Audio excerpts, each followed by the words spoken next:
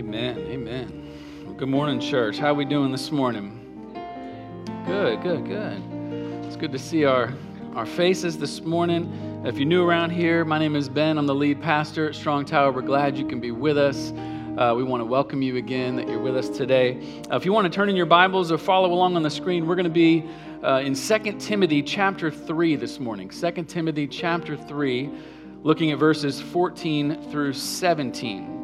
And we're continuing a series we've been doing called Christianity's Biggest Questions. Christianity's Biggest Questions. And so, hear the reading of God's Word as we look at 2 Timothy chapter 3, beginning at verse 14.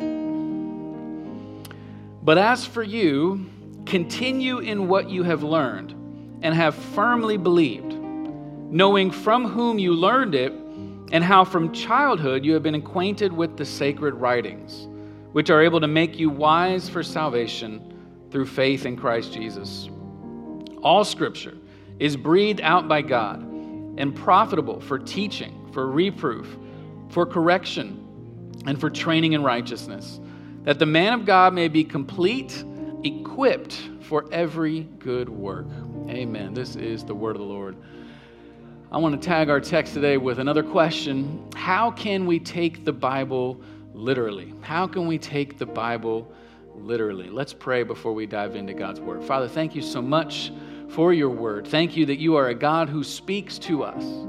You are not a God who is silent, but you are a God who has revealed himself to us graciously, so kindly, to stoop down, as we just sang, and become the living Word amongst us so that we might know who you are. And so today, God, we invite you to do the same, that you would come be amongst us by your Spirit to change our hearts and minds more and more into the image of Christ through your word.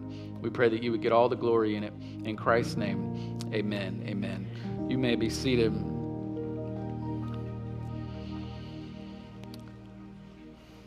In 2007, A.J. Jacobs published his journey that he entitled The Year of Biblical Living. And it's this journey where he decided to try to live out as literally as possible every commandment in Scripture that's in the Bible. He tried to live out everything as literally as possible. And it's actually quite funny. It's an interesting read. It's funny because he's trying to do this, and he is not a Christian man. He self-describes himself like this. He says, "I'm Jewish in the way that Olive Garden is Italian." That's what he says. He says, I didn't grow up with a strong faith. It was kind of in the background, but it wasn't really a part of who I am. But then he got interested in the Bible. And as he started to get interested in the Bible, he said, you know what would it look like to live out every single rule as literally as I possibly could? And so he set out on this year-long journey to try to live it out, and he started to, grow out his beard, and he wanted to dress like Moses, and it's goofy and silly. And then he would go by one through these rules and these regulations that he would find in Leviticus and things that maybe you've never read and you've been a Christian. And so he's going through these rules, and he gets to a part where it says to stone the Sabbath breakers. And he decides to go to Central Park in New York, and he hides behind the bushes on the Sabbath when everyone is supposed to be in worship, and he's hiding in the bushes. And of course, he doesn't want to get arrested. He doesn't want to hurt anybody, but he picks up little tiny pebbles. And he decides he's going to chuck the pebbles across the park and then turn the other direction and hide in the bushes. And, it's just that kind of stuff. Like, he's just being goofy and silly. And so as he is reflecting, this is what he says in the book that really caught me. He says this. He says, millions of people say that they take the Bible literally, but my suspicion was that everyone's literalism consisted of picking and choosing the parts that fit their agenda. In other words, what he's saying is a strict literalism, he found, is not as common as he thought it would be. A strict literalism is not only not as common, it's actually not very helpful. Let me explain for a second. So if I were to say, how many of you have had your heart broken? I would say I have had my heart broken, right? But if you've had your heart broken before in your life, I can almost guarantee that when your heart was broken, nobody called 911. Nobody was looking for the nearest ambulance. Nobody ran over to try to do CPR on you, right? To try to revive you back to life. Why? Because you know when I said that your heart was broken, you know what I meant. You know that I didn't literally mean the flesh in your body was being torn into pieces physically and literally, right? What I mean is it was hard for you as that relationship ended, right? It was discouraging. It was despairing, whatever. But it's a metaphor, right? That's the idea, is it's a metaphor, and yet it's still true, right? It's still true, but the truth is communicated in a different form. Scholar Rebecca McLaughlin, who's a apologist, she says this. She says, both literal and figurative language can describe reality. We can tell lies with literal words, and we can speak truth through metaphor. Indeed, when it comes to the Bible, some of the deepest truths are metaphorically expressed. Think about it. Just think about what Jesus says about himself. He says, I am the true vine. I am the door. Jesus is using metaphor. If you are going to be a strict literalist, you're going to miss the point of what he's actually saying. So, somehow, we forget how to read when we read the Bible. And this brings us to our series. As we're walking through this series, we've been talking about Christianity's hardest questions, and we come to this question that's a very common question. People say, how can you actually take the Bible literally? Right? People who are struggling with their faith, or maybe even people who've grown up in the faith and are starting to think for themselves for a little bit, and they're starting to wonder, how can I actually take the Bible literally? And here's my short answer, and then we're going to change the question. My short answer is, you can take it literally, yes and no. Here's why. When it's literal, take it literal. When it's not literal, don't. Right? We can go home, go to Mother's Day lunch, you can be good to go. It's real simple, but here's the question that's underneath the question.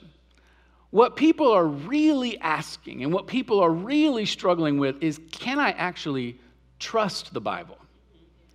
Can I trust the Bible to speak into my life, to have authority in my life over my relationships, over my marriage, over the bitterness I'm harboring towards that coworker, over the exhaustion and anxiety that I'm feeling as a parent? How can I trust the Bible to really speak into my life with authority when this book was written 2,000 years ago and it's got all kinds of strange things in it? The real question that we're asking is, how can I trust it? And in order to answer that question, we really have to find out what the Bible really is. And so that's what I want to ask today as we have a few minutes together. What is the Bible and how can we trust it? So let's look first at how it speaks. If you're taking notes this morning, the first point is the word speaks. Look at verse 16. Paul the Apostle says this, all scripture is breathed out by God. Now, Paul is writing this letter to his beloved disciple, Timothy. And Timothy has just become the pastor of this church in Ephesus. And if you ever get the opportunity to pastor, you will realize what Timothy is feeling. Timothy shows up to this church, and he's all of a sudden the pastor, and he realizes it looked great on the website. It looked great when they were doing the interviews. Right? It looked great when the elders were talking to him about, hey, we want you to come be the pastor here. And then Timothy shows up and he realizes this church is full of drama. This church is full of corruption, and it's not just the church, it's the people outside the church too. And Timothy's overwhelmed. How do I survive in this ministry? And so Paul writes a letter to his friend Timothy, and he says to Timothy, basically, go back to the basics. And Paul roots his advice, his counsel, his wisdom in this basic idea of inspiration. And what do we mean by inspiration? Paul uses very intimate language here. Hear what he says. He says God has breathed out his word. He's breathed out his word, right? It's in the scriptures, it's actually just one word. It's God breathed. And so what Paul is saying is the origins of our scriptures are not human, but they're divine, Right? He's saying this is where it comes from. It's coming out of God. Now, how does this work? Well, the whole thing is full of mystery, right? But there are some basics we can understand from Scripture. First of all, we see in 2 Peter chapter 1, verse 21, Peter helps us immensely here. He says, "For no prophecy was ever produced by the will of man, but men spoke from God," get this, "as they were carried along by the Holy Spirit." I love that. Peter says there's two elements here. He says, on the one side, you have the element of the human person. He says God speaks through these humans, and they bring to the text, they bring their culture, they bring their personality, they bring their perspective, right? If you read the Bible for yourself, you'll start to realize these are truly different authors that are giving these books to us, right? They have their own personality coming through the text, but at the same time, in some mysterious way, God is carrying along their words so that it's His word, right? J.I. Packer says it like this. He's a theologian who summarizes this mystery. He says, inspiration is comparable only to the deeper mystery of the incarnation. The Bible is both fully human and fully divine. It's incredible. To think about this. God is speaking through Scripture to you. God Himself is speaking through these people who've written the Bible to you. It's breathed out from Him. Now, here's the question you got to ask. What is He trying to say to us? What is He communicating to us in the Scriptures? Well, the Bible is primarily communicating to us Himself. That's what God is doing. I don't know if you know this about the Bible, but you are not the main character in the Bible. I am not the main character in the Bible. Right? The Bible speaks to your life. It speaks to your marriage. It speaks to your enemies. It speaks to your job. It speaks to all the issues you're concerned about, your suffering, your pain, your unanswered prayers. It speaks to those things, but your concerns and my concerns are not the main content, the main character of the Bible. The Bible is primarily about God. It's communicating to us Himself, who He is, as He reveals His grace for sinners, as He reveals His passion for the poor, His hope for suffering, His commitment to mercy, His infinite wisdom for all of our life, right? This is God communicating to us who He is, right? If He never said to us who He was, we would never know who He was. But He has spoken, and so God speaks so we can know Him. Think about it like this way. A few years ago, our three daughters, they got a gift from their grandmother. They got a bearded dragon. Yes, there is a dragon living in our house. It's this big lizard thing. I don't know how you describe it, but it's a big lizard, and he's called a bearded dragon because his neck actually turns black when he gets angry or afraid, and he shows off to kind of like scare you or intimidate you. And we named him Bruce because he's named after Bruce Banner, which is the Hulk, right? Because he's this real intimidating looking thing. He's full of spikes, and he just looks scary, but he's real soft. Like he's so chill. He doesn't do anything. He just kind of relaxes all the time. He's lazy. He loves to just sit back and eat vegetables. Like that's all Bruce actually does. And his favorite place to do nothing is underneath his heat lamp. Because his heat lamp, as a cold-blooded animal, he loves to just absorb all the heat, all the warmth. He'll run around and do some other stuff, but he loves to be under the heat lamp. But here's the thing about his heat lamp. If he's beside the heat lamp, to the right or to the left, it doesn't actually give him any warmth. In order to receive what the heat lamp is trying to give to him, he has to be under the heat lamp. In other words, for him to receive what it's designed to give to him, he has to position himself in the proper place. Right? So it's the same way with God. When God speaks in His Word, for us, it's all about position. For us, it's all about coming under the Word to receive what God is saying to His people in the Scriptures. In other words, if you're off to the side and you position yourself beside God's Word, you're not going to receive what He's giving to you. And this is what it looks like to position yourself beside Him. You've now treated God's Word as if you're equal with His Word. Right? You're co-equals with God. If God says something to you, you might listen, but you're going to consider it among the other voices in your life. You're going to consider what you saw on Instagram. You're going to consider what you watched on YouTube. You're going to consider what your coworker says. You're going to consider your own thoughts. You're going to consider all of these as equal voices in your life because God's voice is just one voice beside all the others. You hear that? Here's another way.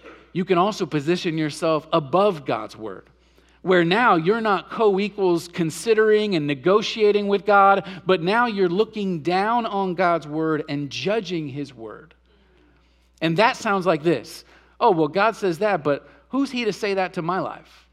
Right? I know he speaks into my sex life, but who is he to say what I'm to do with my body? Who is he to say what I'm supposed to do with my money? Who is God to say what I'm supposed to do to forgive that person who's harmed me? Right? We positioned ourselves now above God, and now we are looking down, and you can't receive what the Word has decided or been designed to give you. Listen, there's a profound beauty in being under God's Word. To be under is to simply and humbly receive the word. Rather than resist it, we receive it. Rather than critique it, we trust it. Rather than judge it, we rejoice in it, right? God is speaking. That's what Paul is saying. When you come to the scriptures, this is God speaking to you. Not me, God. Not you, God. Not anyone else. It's God. And this position makes your life no longer me-centered, but now it's God-centered because God gets to have the highest authority in your life. He gets to say, this is who you are, and this is who I am. He gets to determine that, right?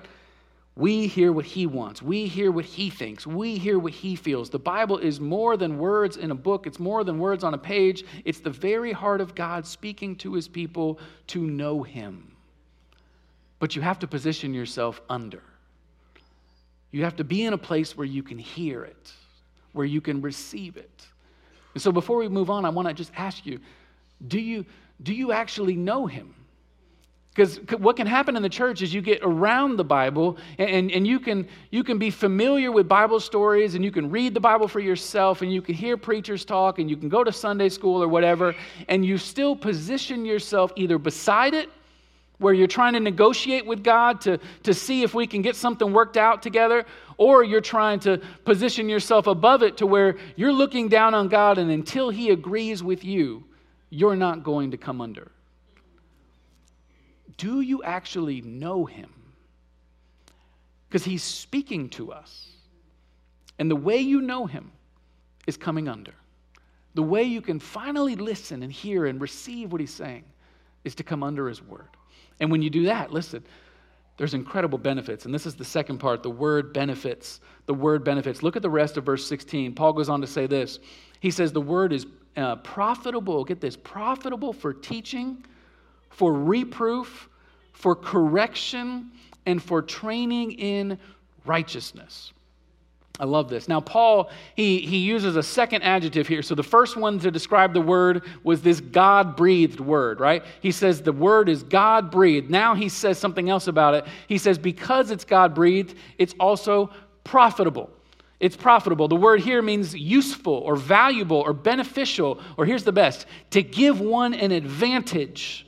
Right? He's saying the word of God is here to give you an advantage. God is speaking power and life and difference into your life. For what? Here's the things. There's 4 things. Teaching, reproof, for correction, and training in righteousness.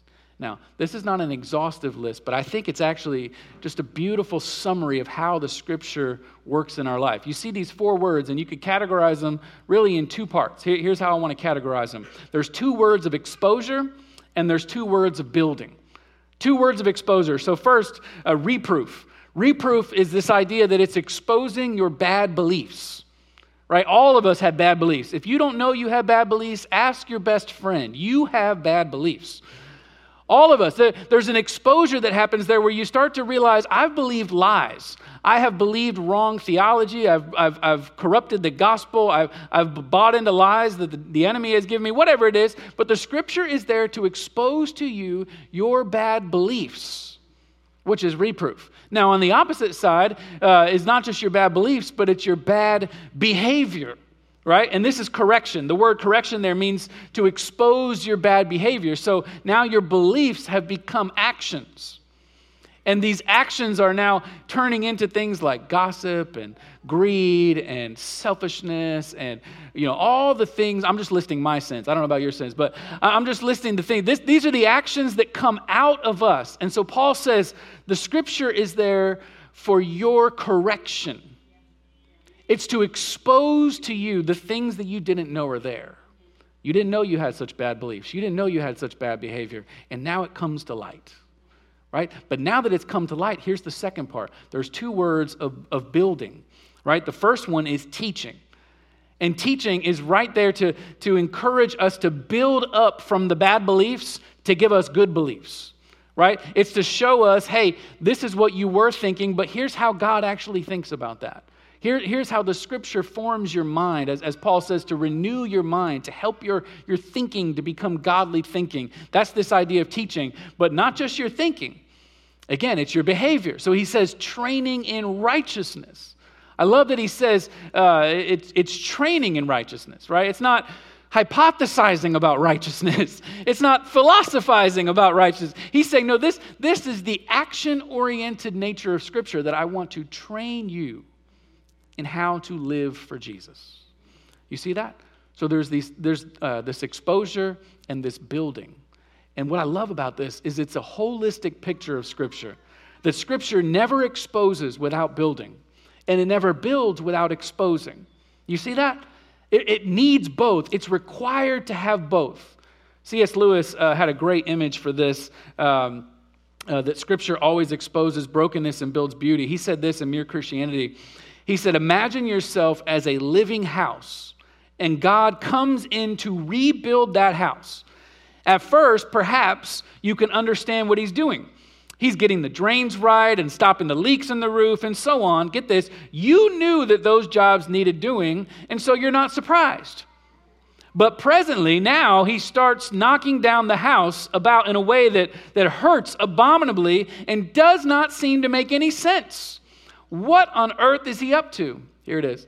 The explanation is that he is building quite a different house from the one you thought of.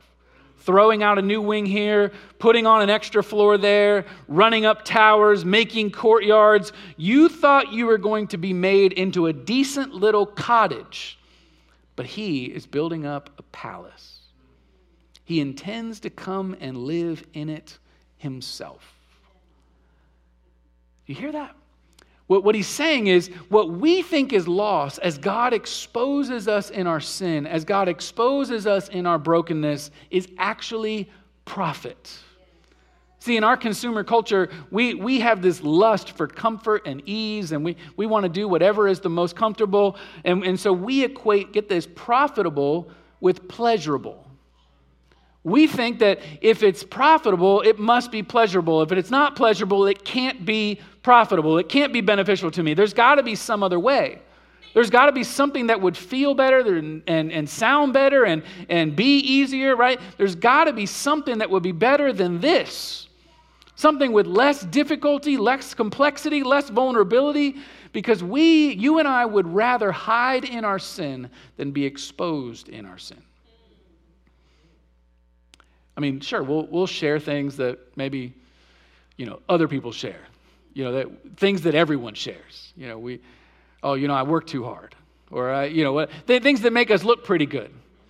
It's kind of like when they ask you in the interview, what are your greatest weaknesses? I try too hard. I care too much. We're willing to share things that don't make us look bad because we hate being exposed. So ask yourself, am I really sharing the real struggles in my life? Not only with God, but with other people. As I live in community with God's church, am I living out my faith in a way that the scriptures are really being allowed to expose who I am? Calling out my bad beliefs, calling out my bad behaviors, exposing me in my brokenness so that I can be healed. So that I can be transformed, right? Because what's going to happen is if you can't deal with the exposure, you're never going to be built up, right? The Word of God needs both. You have to have both. And so often what happens is we neglect one, we're not willing to go there. We're not willing to talk about the disdain and the hate that we have for that coworker, or the deep-seated shame from our past that we're not dealing with, or the struggle with doubt that we're hiding from other friends. Whatever it may be, we're not willing to go there. And so we're struggling with transformation. But God's definition of profit is that process. This is what's profitable for your wholeness. And there's two kinds of change that happen as we do that. The first change is addressed to our legalism, right? So our legalism is the way of life where everything looks right on the outside, but on the inside it's rotten. Everything looks great on the outside. Your life looks put together. You got a decent job. You got a nice family. You got whatever. You're making progress in your goals, whatever it may be. And your life is in such a way that it looks good on the outside. And so it's hard to see your sin. See, what happens in legalism is because your life is so clean, you often think things like, well, I don't really have that much to repent of. I don't really have that much to deal with. And so you can't fathom that there might be something to be exposed by the Scripture, and then the Scripture comes into your life and it exposes all the things you were unaware of. Right? It exposes your insecurities. It exposes your anxieties. It exposes your selfishness. It exposes your judgmentalism. It exposes your bitterness, right? It starts to expose these things that I never knew were there. But it's the grace of God that in our legalism, where we were blind, where we couldn't see, now God says, look, here are the things I want to change in you. And the truth of God comes, and just like C.S. Lewis said, this home remodeler who you thought was there to just fix the major things. You thought he was there to just fix the leak in the roof that's causing you a problem. You thought he was there to fix the drain that's not going well, right? But then he comes in and he starts completely, radically changing the whole layout of your life. All the things you couldn't see and didn't know. But on the other side, there's a change that's addressed to our lawlessness. So the legalist is convinced they're good on their own. The lawless person believes that they'll never be good. Here's how I want you to think about lawlessness. Lawlessness is really the fruit of hopelessness. When you, as a lawless person, as a wild person who loves to sin boldly, really what's happened is you've given up on the idea that you could actually change. You've so despaired over the reality that you've been exposed, right? You've been exposed in your sin, and you realize you're a sinner, and you realize, you know what, this is who I am. It is the way it is, and I'm never going to change, so I might as well just do what I want to do. And so lawlessness is really this sense of hopelessness. And I'm here to tell you this morning, God's word is able. It's able. What Paul is saying is his word really is profitable to transform your life. It really can. And so even though you're so overwhelmed by the exposure of your sin, I want to challenge you for a moment to just think that is God's grace to you, to get you to a place where you realize you can't change yourself. You can't. And for someone who can't see that yet, it's actually, you're in a better place than where they are. You're in a better place to be exposed to know that the only hope I have is if God and His Word transforms me. That's what it does. It's meant to build you up. It's meant to transform your life. So how does God do this? How does He bring beauty from this brokenness? It's through entering the brokenness Himself. And this is the last point. The Word saves. The Word saves. Look at verse 15. Go back up to the top of the paragraph. Paul says this. He says, from childhood, you, speaking to Timothy, you have been acquainted with the sacred writings, which are able to make you wise for salvation through faith in Christ Jesus. I love this. Timothy, what he's saying, Timothy learned his faith from his mother Lois, or his mother Eunice, sorry. And his mother Eunice learned her faith from her mother Lois. So, Mother's Day application here, the best thing you can do for your children is give them the Scriptures. What Paul is saying to them is God has worked in your life, Timothy, through the sacred writings, his ordinary means of grace. God has worked generationally. He worked through your grandmother's life. He worked through your mother's life. And now he's worked in your life, Timothy. This is the way he works. He works through the scriptures. Right? And look, notice what he's saying. He's saying it's not the scriptures themselves that save you, but the scriptures point you towards the one who does save you. Jesus said this to the Pharisees, right? The legalists of his day. He said, you search the scriptures because you think that in them you have eternal life. And it is they that bear witness about me. Right? He's saying you've missed the point. The word has now come alive. The word has come to us. In John chapter 1, we read this. In the beginning was the word, and the word was with God, and the word was God, and the word became flesh and dwelt among us, and we have seen his glory. Glory as the only Son from the Father, full of grace and truth. I mean, what or who is he talking about? He uses this language of in the beginning to kind of get our imagination to go back to Genesis chapter 1, where you see God creating the heavens and the earth, right? But now God is doing a new creation. God is doing something new in the world. And so he brings our mind back to this imagination of what would it look like for God to recreate the world. And he says he's going to do it just like he did it in the first time through his word.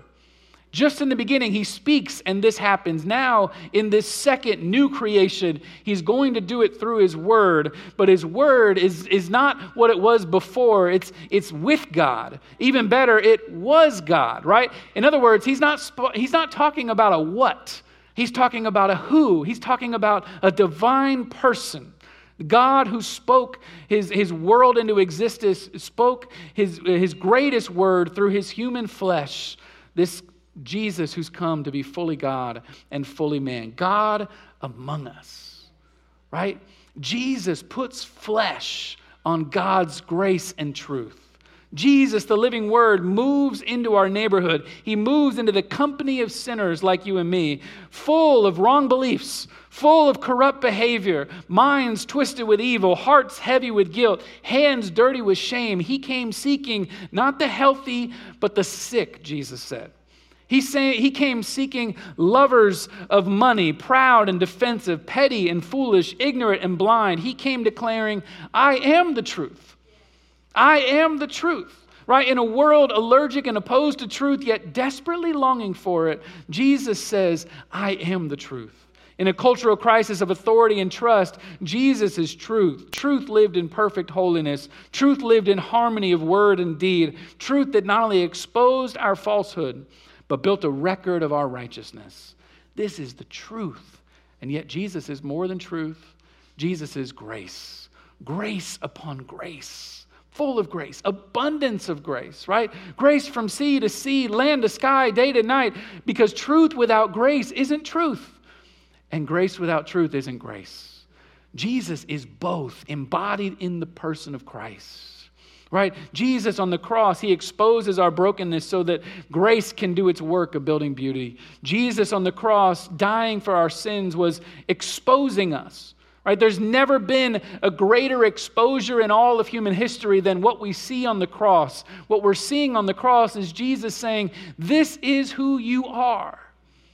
You're a sinner in great need of saving. But this is who I am. I'm the one who comes.